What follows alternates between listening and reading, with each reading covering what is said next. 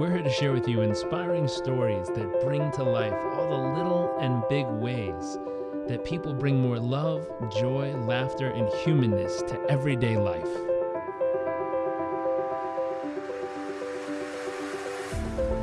Our focus is the hunt for those little moments that refuel the human soul and reminds us what life is really all about. I invite you to sit back, enjoy the moments, enjoy the stories, the adventures, and the journeys.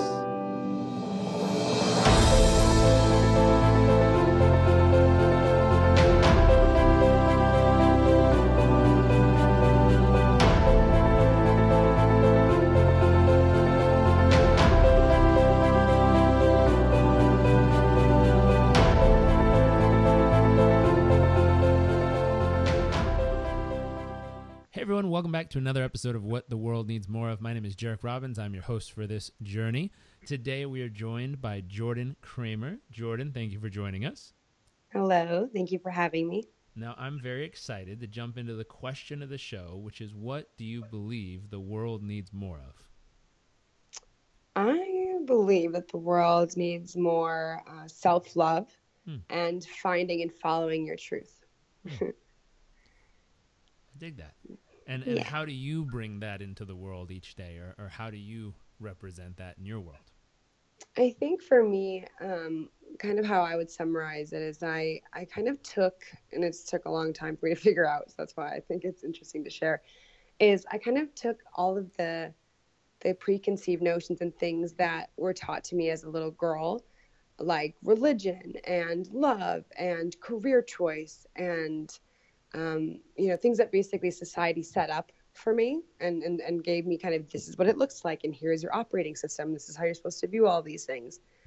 And I kind of, with each of those things at different times in my life, took what I believed and kind of sat down with everything and opened it like a big box of I don't know, I deconstructed all the things that have been told to me. So for example, career choice, everyone's, I grew up believing you chase the 9 to 5 and you go up the corporate ladder and yada, yada, yada, and you end up with this dream job and this dream salary. And I just found myself miserable when I would do those things, and I would follow those dreams and follow what people told me to do. And so what I ended up doing is starting to kind of break down where my truth lied within that. And then I had to really trust and love in myself and what my body was reacting and telling me. So every day at 9 a.m., my body would not get up. I'm not a morning person. That was not my path. And I was finding that going into work every day was miserable. Even though I loved my job, all different types of jobs, it just wasn't the right fit for me. And I had to literally rebuild what a career looked like for me based on what made me most alive, most passionate, feeling the most purpose. So I did trust in myself that was kind of how I'm going to rebuild. And I did kind of the same thing with religion. I was raised Christian, and both my parents are not very religious, so they kind of let my ex-step grandma do the way and lead me to this righteous path. And I kind of got pushed into one avenue. And as I got older, I kind of realized that for me, my spirituality is endless, and what I believe kind of doesn't have many boundaries. And the more I read, the more I opened up kind of what I believed and thought, and again had to find my own belief system and kind of crack open what I've been told and find where my truth was, and kind of where I fit and where I believe these things to be true and where I feel most connected.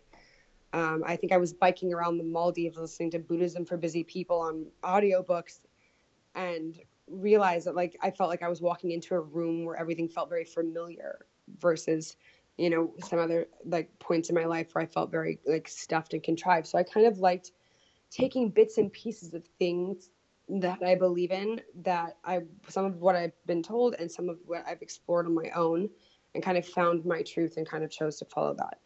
And the most recent journey of this, I guess, would be with love, and kind of partnership in that way. I was also told, being from Minnesota, that you hurry up and settle down, and you marry your high school sweetheart, or you try to go to college, and then you halfway through college you meet your person, and then there's the white picket fence and the dream waiting for you. And I did that, and I just found that it didn't make me essentially happy. I didn't really fit that mold. And yeah, and so that's my most recent exploration, is kind of, what does love look like for me? Is it monogamous? Does it involve marriage? Does it involve kids? Like, does that sound like something that works for me? And that one I'm just kind of playing with, and I kind of love the freedom of allowing yourself that space to kind of find out where you are at and where your operating system works best for you, and kind of customizing that.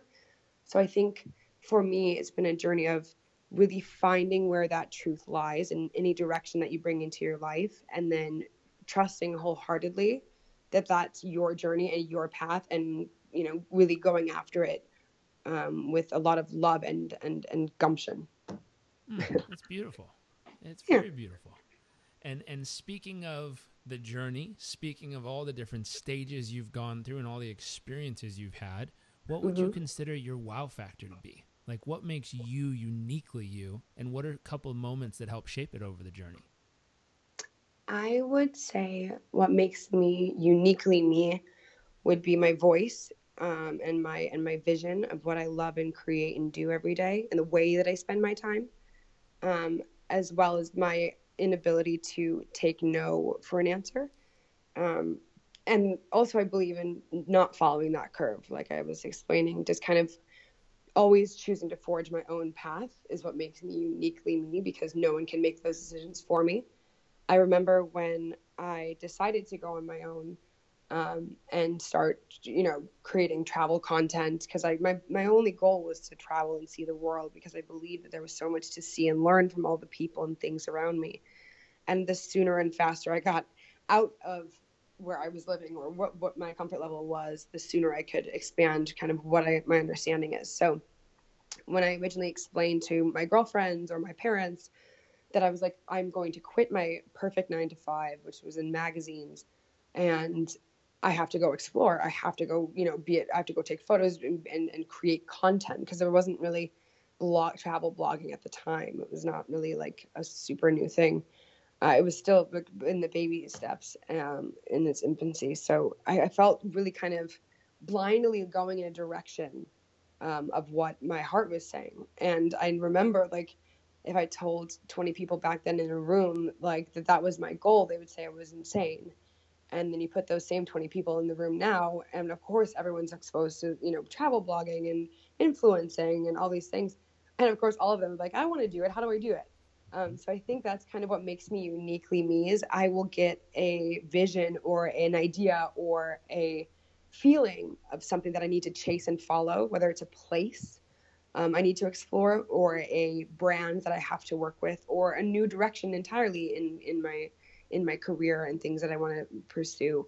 I just always listen to that voice, and I always turn it up really loud. I think it's kind of like an FM radio, and I tune the frequency of where my voice is coming from, as loud and as central as I can when I'm making decisions every day. And I think keeping that is what allows me to stay true to me.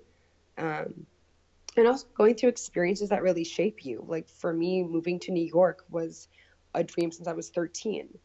And it was, my parents had never been to New York. I was 13 sitting at dinner. I must have seen it in like the movies or somewhere on TV. And I sat at dinner and I was like, I want to move to New York City. And they were like, oh, well, okay, well, that sounds nice. Why? I was like, I want to be a writer, and this is what I want to do. And, of course, my parents thought it was a phase. But yeah, it was just so interesting, because the second I had made my mind up, that was what I was going to do. And what was interesting is I ended up picking California for the first year, because that's where I was born and that's where half my family is. And it was nicer weather and easier move. And I found myself throughout that year, my first year in LA, being so miserable because I didn't listen to what I wanted. Mm. I was in this place. It was beautiful, full of celebrities. It was like a dream from Minnesota to go to LA, but it wasn't me. And I was lost and completely confused on why I didn't listen to my voice. I said New York. I got into both schools. And I chose to take like the easier option that I knew wasn't necessarily what I wanted. So I packed up all my stuff in my car and I drove back home to Minnesota. I was like, I got to start over. And I had one summer before moving to New York. And what happened was I had to work 3 different jobs because Minnesota wages are tiny and New York apartments are very expensive. So I basically had to work 3 different jobs and save all my money. And I missed the cutoff date by one day to transfer into FIT, which is the school that I wanted to go to, that I got into originally. And so I was like super devastated by that and super exhausted from working 3 jobs. And I just decided, even though my parents were like, you know what, you didn't get in for fall semester, maybe you should keep staying over the winter, save more money, do this whole thing. And as anyone from the Midwest might know, and especially Minnesota, it's freezing. So the second it was started to get cold, I was like, no, I'm out of here. And I moved to New York with like $6,000 in my bank account and an apartment that I'd seen on Craigslist, and like that in a dream, and like my suitcase, and that was it.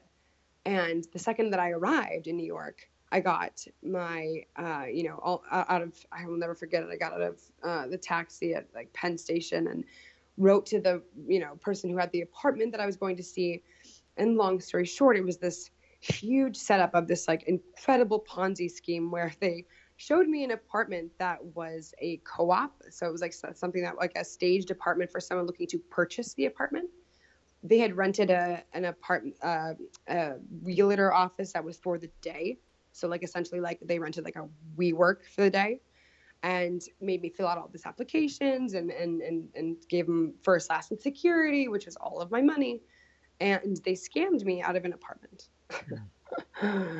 So now I'm sitting in New York with this big dream and waiting. I see my check gets cashed, and I'm in some like tiny little Holiday Inn, the Garden Motel or whatever it was at the time. And I see my check get cashed, and I'm like, oh my gosh, I'm so excited. They approved my thing, and I'm like keeping my parents up to date. And then I don't hear from them, and then I don't hear from them, and I don't hear from them. And finally, I have to I'm calling and emailing, and nothing is going through.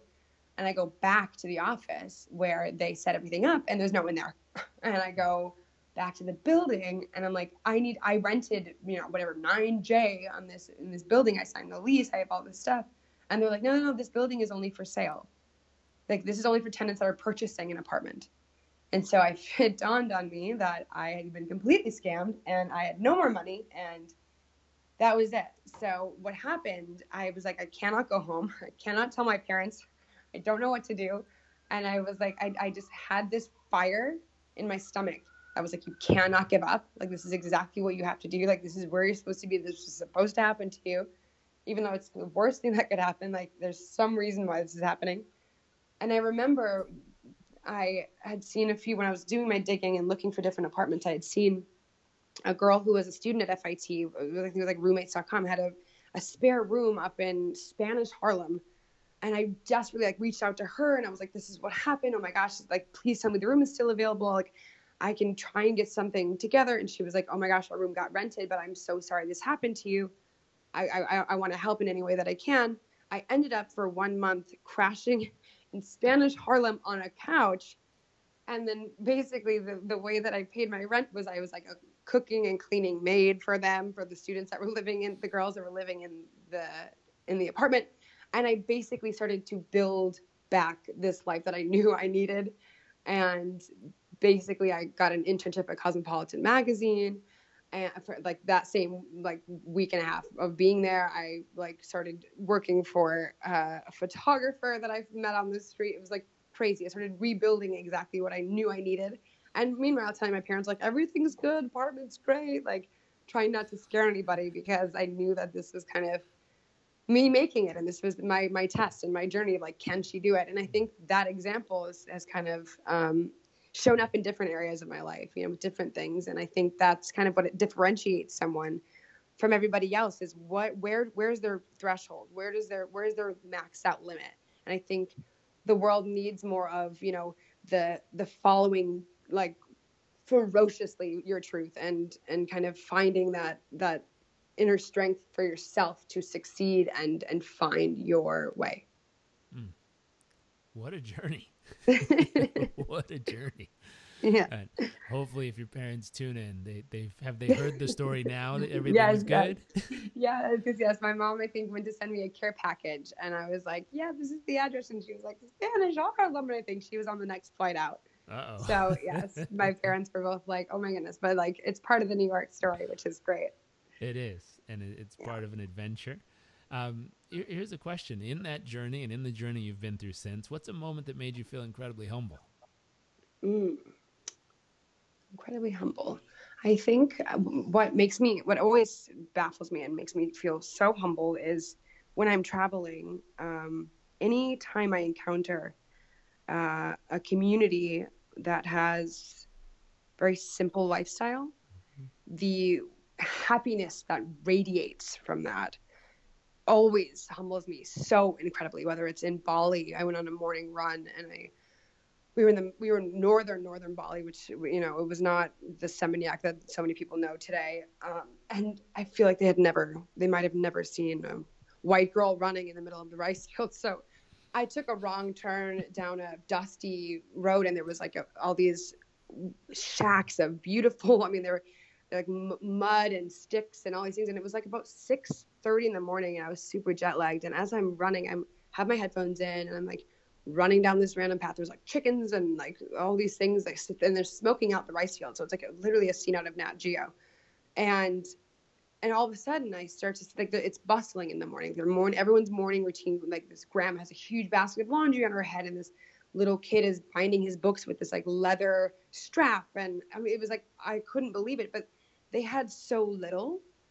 There wasn't. It was not. It wasn't. I mean, super impoverished, but there was. It was simple, and they didn't have a lot of like the things that we've come to know and need in the U.S.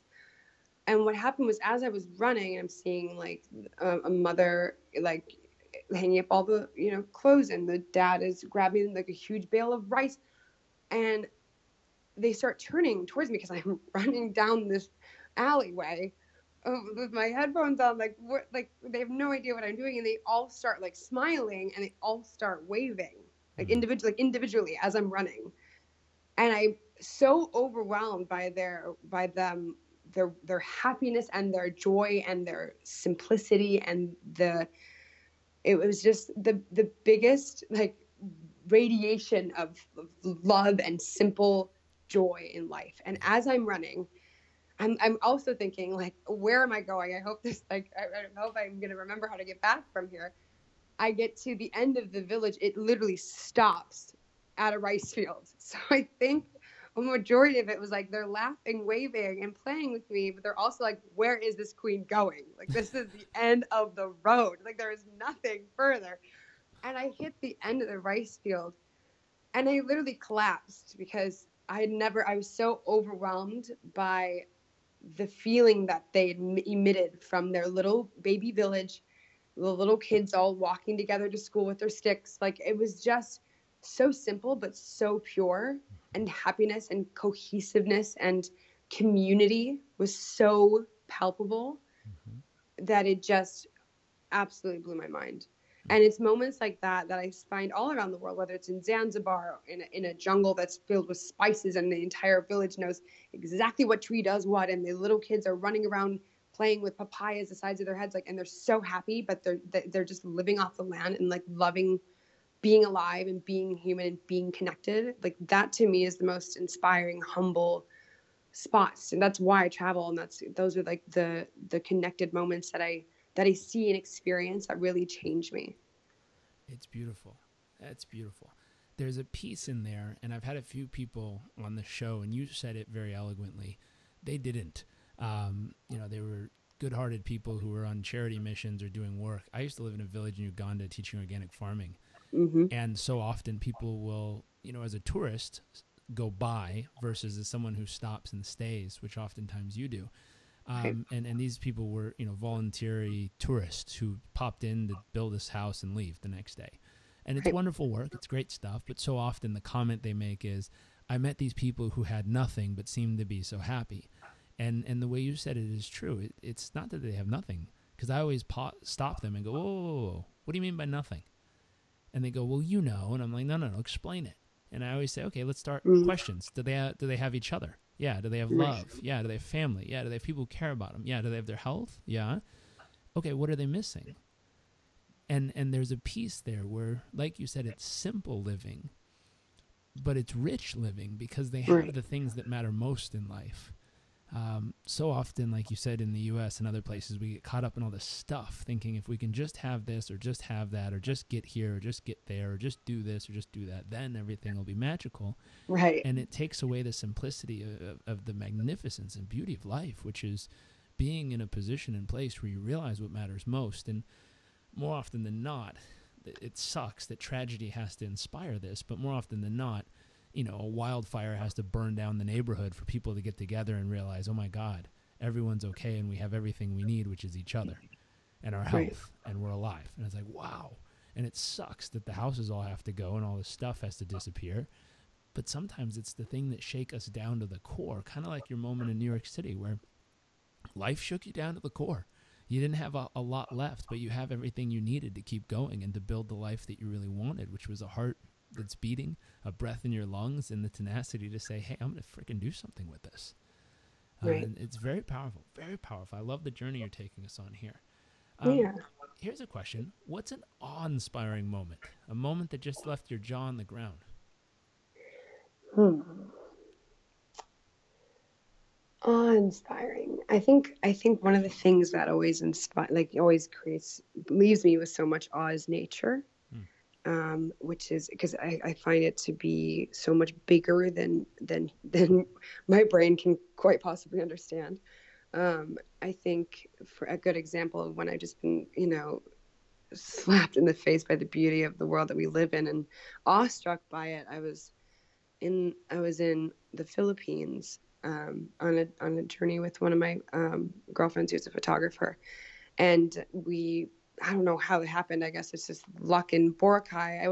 We went to Boracay and I wasn't really in the mood. It was kind of like a party scene, and it's just like so many of the other places that I've been, and this resort was recommended to us that we go. It was owned by a couple who like flew over and knew that that was their island, and they had redone it in this way that they had been to the Maldives and the Seychelles and Hawaii, and they built it based on all of their different visions of what the perfect place was and all this stuff. So I found myself on a flight to El Nido and got picked up on a speedboat and by this couple, and they took me to their like James Bond meets like the beach island, and it was incredible.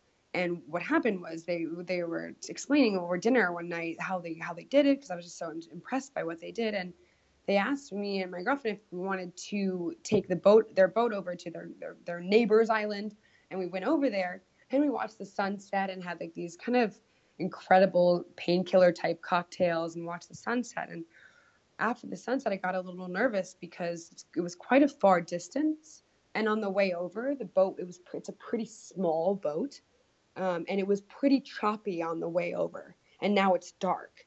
So I was kind of feeling a bit nervous because I feel like that's like the beginning of every like story. It's like, and then they were out to sea and it was a good idea. But, so I was like just feeling a bit unsure.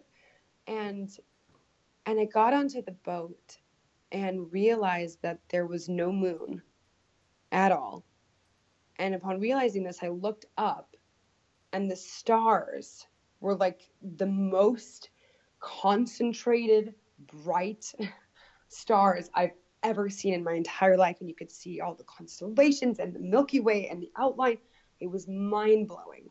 And I just sat at the front of the boat, like unable to like close my mouth, staring up at this incredible sky.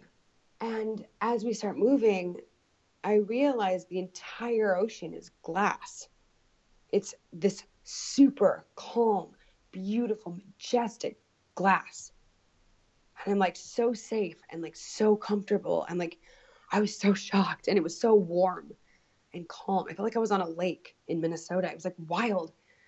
And then as we keep moving, I start seeing these like sparks flying out of the water. And I'm like, oh, what is going on? I have no idea what's happening. And I peer over the edge of the boat, and it's these lime green spots of light coming out of the water. And I look back at the boat, that the wake of the boat, And it's like this fluorescent trail of bioluminescence that we're going through. And it was this, I mean, and I just started bawling. So I was like, what is going on? It was the most beautiful. And you could see like all of the islands that are so known and so iconic in the Philippines and even in Thailand, where there are these like shadowy mounds that were kind of protecting us, and we're moving through this glass like water, and there's lime green bioluminescence spraying off the boat, and the stars are, they're shooting stars, and it's all vibrant. And I just was like, how am I able to be in a place like this, in a world that's this beautiful? And it was just like so overwhelming to take in. And that was probably one of the most awe-striking moments of the beautiful world that we live in. What a special moment. What a special moment. We're going to take a twist with this one. What's your greatest fear? Ironically, flying would probably be one of my biggest fears. Of all the things. I know. Of everything I could be afraid of. And it like struck me randomly. It was like one day I was flying home for Christmas and was like, nope, I'm suddenly not okay with this. Like, I don't know what happened. I think it was a sudden loss of control, or feeling like I have no choice if something happened. But yeah, I just got really, really afraid of like the noises. I don't know. I just like didn't understand it. So, and I'm still a very nervous flyer. I obviously do it all the time, which is a good lesson to learn, I guess, for the, moving forward with everything wholeheartedly, even if you're afraid of it, because I have to do it every single day. But I think the only time that I finally dealt, even though it's not over, I mean, it's going to be a constant thing unless I start flying. Actually, I did fly a plane once in Botswana, and then I felt even more scared because I'm terrible at flying planes. I've never tried it. So I did get to fly a plane a little bit in Botswana to try and take the fear into my hands, and that was not a good idea. I wouldn't suggest it. But I also, the one thing I wanted to do was kind of play with that idea of being super afraid of something, because you can't control the situation, or because you've had a trauma of some kind, because I've definitely had some really bad flights in the past. And I think for me, being like, okay, I'm afraid of this. This is my body's reacting to this. I'm nervous. I'm grabbing onto the seat. I'm freaking out the person next to me.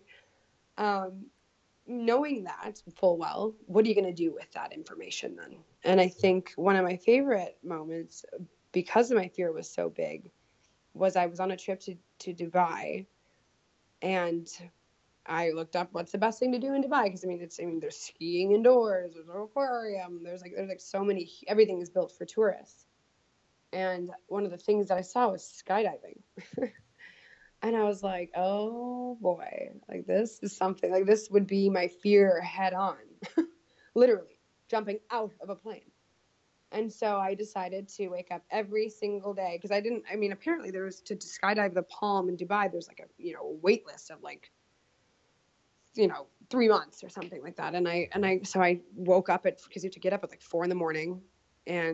and go over to this place, and I didn't have a reservation. So what happened was I'd have to go there in the morning and wait and hope that someone didn't show up, or there was a cancellation, and that I'd be able to jump out of a plane. So like I'm willingly waking up at 4 a.m. every day.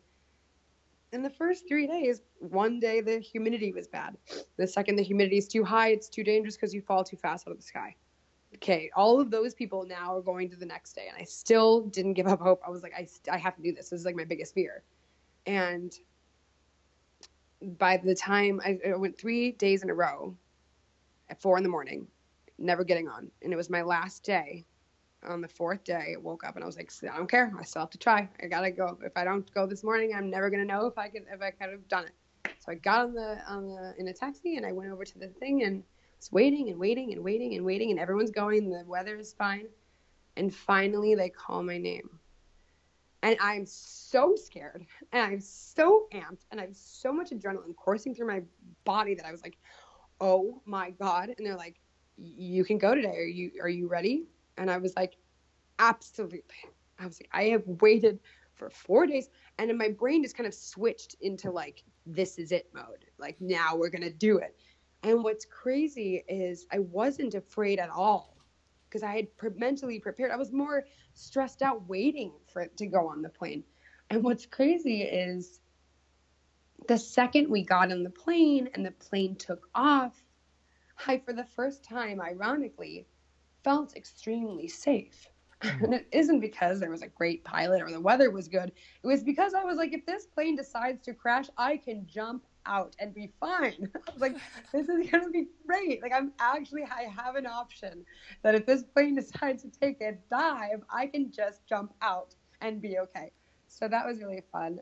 But basically, getting pulled out of that plane, because I definitely I was the last person to go, and that you have someone strapped tandem to your back, was one of the most liberating, incredible feelings. Because one, I'm so afraid of flying and of the lack of control, and then also, I think skydiving goes against every bone in your body, like surviving. Like, this is a bad idea. Like, it was just really interesting to play with that adrenaline, going head on against a fear of one of my biggest fears, and then also kind of learning to find the balance and the safety and the mental space for something like that. I think fear is a good thing. I think it teaches people kind of where their heart is and what's important to them, and kind of it's a good reference point. So I think that was my biggest fear. It's powerful. And still is. And now you pack a parachute on every flight. Exactly. I'm like, where is my parachute? I'm like, I don't want an inflatable ring that I blow into. I was like, I want a parachute on my back. I was like, this is a way better option. It's okay. It prepares all other guests on that flight for an interesting experience. As you walk on, you're like, hey, we're good. And everyone stares at you like, oh, crap, we don't have a parachute. Yeah, I'm like, I got my squirrel suit. I'm good. Like, yeah, I was like so ready. Yeah. What are you most excited about for your future? This is a great question. I did a really awesome meditation in the beginning of the year because it was a new moon, and I kind of like to focus more, instead of being like, what's my New Year's resolution? Because I feel that's very daunting. I like to take it like a month at a time. And I did a big meditation, big refocusing, and what came through was that I've gone on these epic journeys, and I've really tried to fight and find who I am and what I believe in, and what I feel like my future is holding, because I feel like I'm my own crystal ball sometimes, is I'm really heavily interested in holding space and giving inspiration to women to find and channel their inner goddess. Mm-hmm. So that to me is something that I'm working on and I'm focusing on, because I find that falling in love with myself took a lot of time and took a lot of trust and took a lot of effort, and knowing and sharing that story and that wisdom with the powerful women around me. It's not just women, but I just found that I had this calling that I wanted to connect on a deeper level with strong, independent, motivated, incredible women, and give them a space to feel who they are and shine super bright, and then inspire all those around them. And that's kind of what I've been working on and been building. And I'm born on Valentine's Day, which is hilarious. I was like 3 weeks premature. I'm like, I'm the baby of love, like coming out early. So I don't know what happened there, but I've had to balance being, someone's girlfriend or being single. It's like there's all these like daunting things that come around Valentine's Day, like, oh, so sorry you're alone. Like, all the restaurants are fully booked and they're a prefix menu. It's been an interesting journey. And what came to me, for example, right in this year, was with this divine goddess, and kind of helping and inspiring women to be who they are and find what their value and shine really brightly is. I decided to create, I made up an event where I was like, let's do it then. If this is what I want to do, and this is my gift that I want to share. And I'm creating a Goddess Galentine's weekend retreat. I was super excited. And what I've done is I've collaborated with all these beautiful brands that I've worked with in the past, or that I've always been inspired by, whether they're organic, sustainable products, or they're, incredible apps or technology or whatever it is that inspires and motivates and helps us kind of be our best versions of ourselves.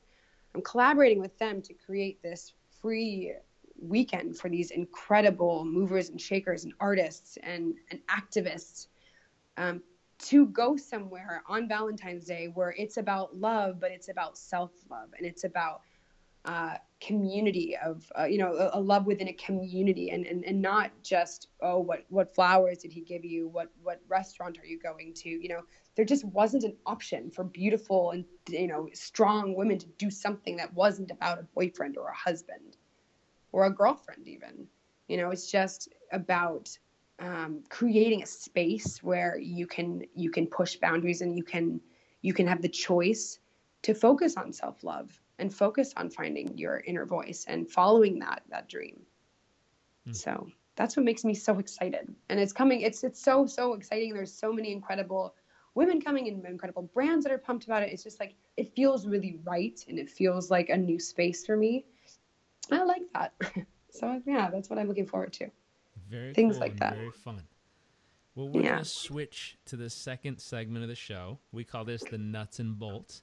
This is let me see if I can say this phrase. This is the tactical, tangible, applicable, practical, immediately applicable kind of stuff for everyone listening. Okay. And the first question here is, where do you currently focus the majority of your thoughts and time and life each day as of right now? I think a majority of my thoughts and timing, I try to focus a lot of my things in the morning during a meditation of who am I, what do I want, and where am I going? And I ask those questions.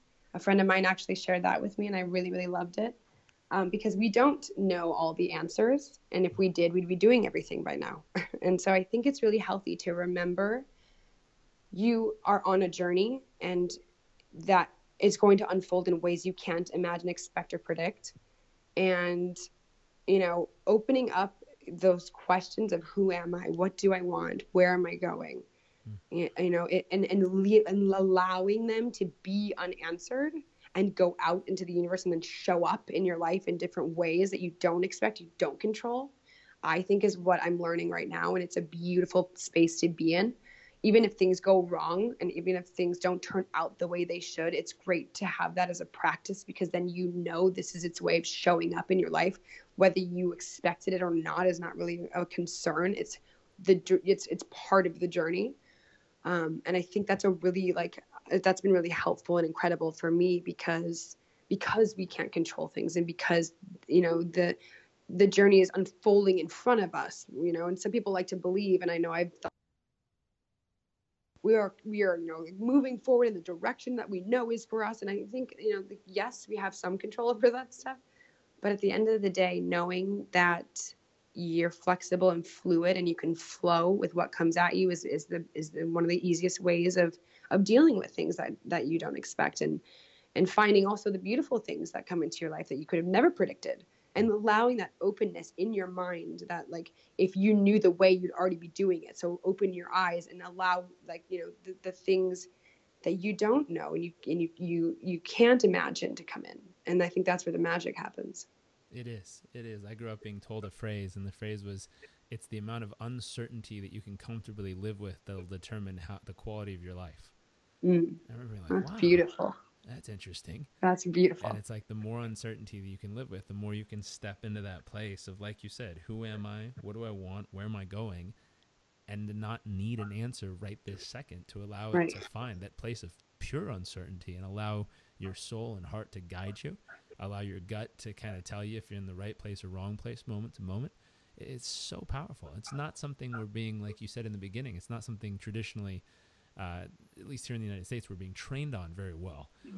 People have a path, and you're supposed to stick to it and defend that path with all your might, and land up at a certain box with a certain number and a certain amount of kids and everything else. Right.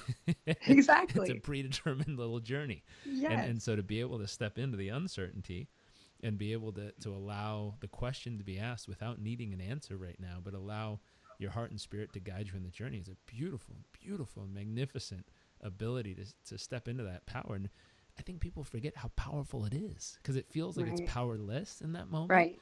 But they don't really know how powerful it is until you see someone do it. And like you said, when you stepped out, everyone was like, oh my God, what are you doing? And now they look back and go, fuck, how do I do that? Totally. because they're seeing someone in their power. They're seeing someone claim that uncertainty and stand so powerfully in a moment of complete unknown, but Right. do it with that essence of just, hey, I'll figure it out as it rolls. It's Hmm. very powerful. What would you say in all of this is one of the keys to your success?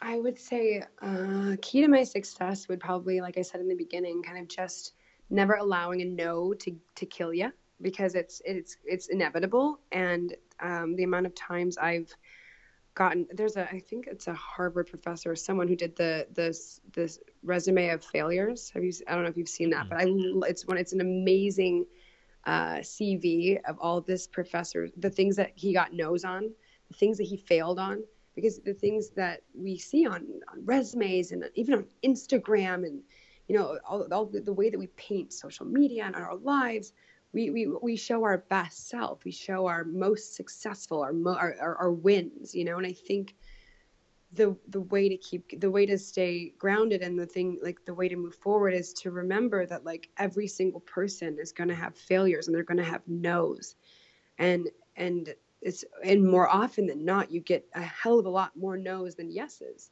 And people will always reach out to me and say, how did you find that hotel to stay at? I mean, I've been reaching out because now it's so overpopulated, let's say, for like blogging or whatever it may be.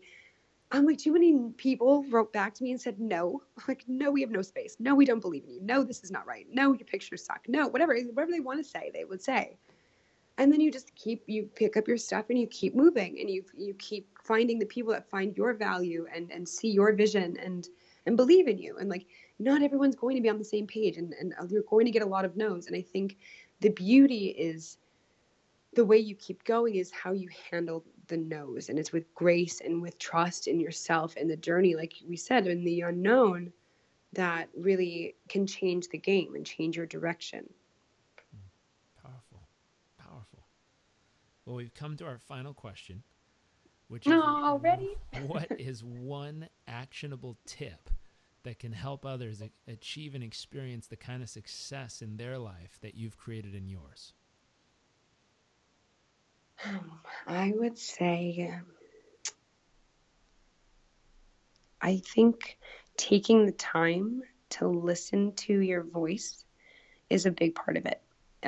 We're all really, everyone these days are so busy, so many like things going on, so many. I mean, especially if people have children and husbands or family members are taking care. I mean, we all have so much going on. I mean, I have like 7 jobs going on right now, and it's wild, and I'm overwhelmed. But I think the one thing that helps me through every single step, because if you're not looking for a boyfriend, you're looking for an apartment. If you're not looking for an apartment, you're looking for a job. If you're not looking for a job, I mean, it's just, there's always something you're always wanting and needing. And it's kind of what you said. It's this insatiable need to acquire. And I think the one thing, like the staple in it all, is taking, even if it's 5-10 minutes a day, whether it's in the tub or on your commute or in your car, to ask yourself, like, am I okay? Am I living?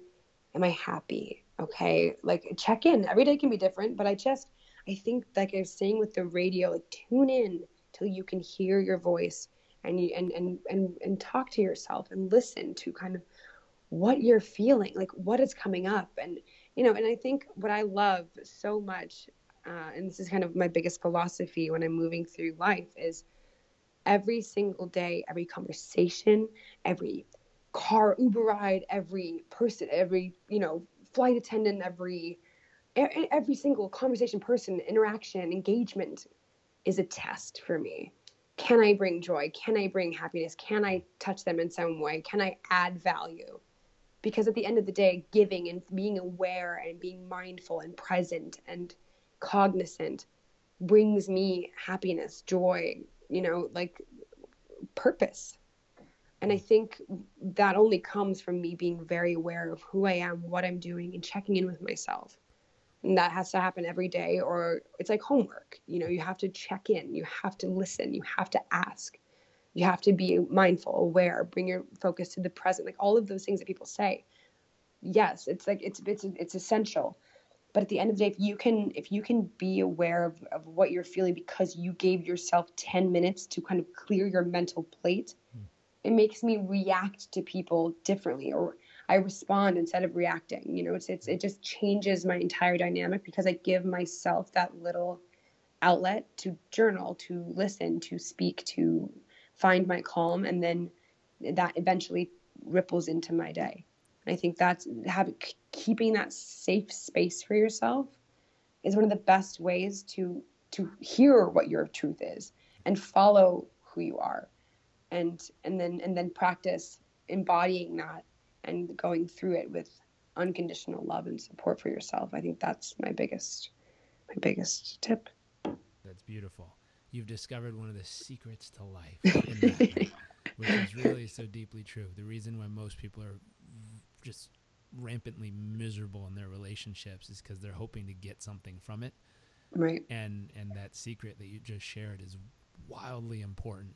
When you fall in love with the process of giving to a human, a stranger, a lover, a moment, if you love the process of giving, then you don't need anything in return. What comes back is a bonus. The beauty of being able to bring that joy to someone's life or bring that value to that moment for somebody, if you can love that process, you will shine and thrive in every relationship. It's, you mentioned relationships earlier. That's the golden rule in relationships. When people finally figure that one out, everything seems to change. Totally. It's beautiful. It's a beautiful thing. I love what you said. Getting quiet enough, getting still enough, finding enough space to listen to your voice. Am I okay? Am I happy? Tune in until you can hear your voice, and learning to, it seems, on your journey to trust that voice. Right. Very cool. Well, thank you for joining us. Thank Absolutely. you for sharing so much wisdom and so many awesome stories and fun adventures. If people want to connect with you, find more about what you're up to, check out your projects that you're working on, where can we send them? So you can check me out. I have Instagram, which is The Blonde Vagabond, and blonde is with an E. And they can email me. So it's Jordyn, JORDYN, at theblondevagabond.com. And I also have a blog, which is theblondevagabond.com. all the same places. Very cool. Well, go check her out. It's how I crossed paths with her somehow online. One of her cool pictures popped up, and I was like, well, that's cool. And please check out her website, check out her projects. She does a hell of a job at taking people on a journey, not only through the stories you've heard here, but through her writing and all her other projects. So make sure to check her out. And for those of you tuning in, if you heard something that you love, something that you know someone needs to hear, a friend, a colleague, a family member, please share it with them. We believe that sharing is caring. We like caring people around here, so make sure to share. And we very much look forward to seeing you all next episode.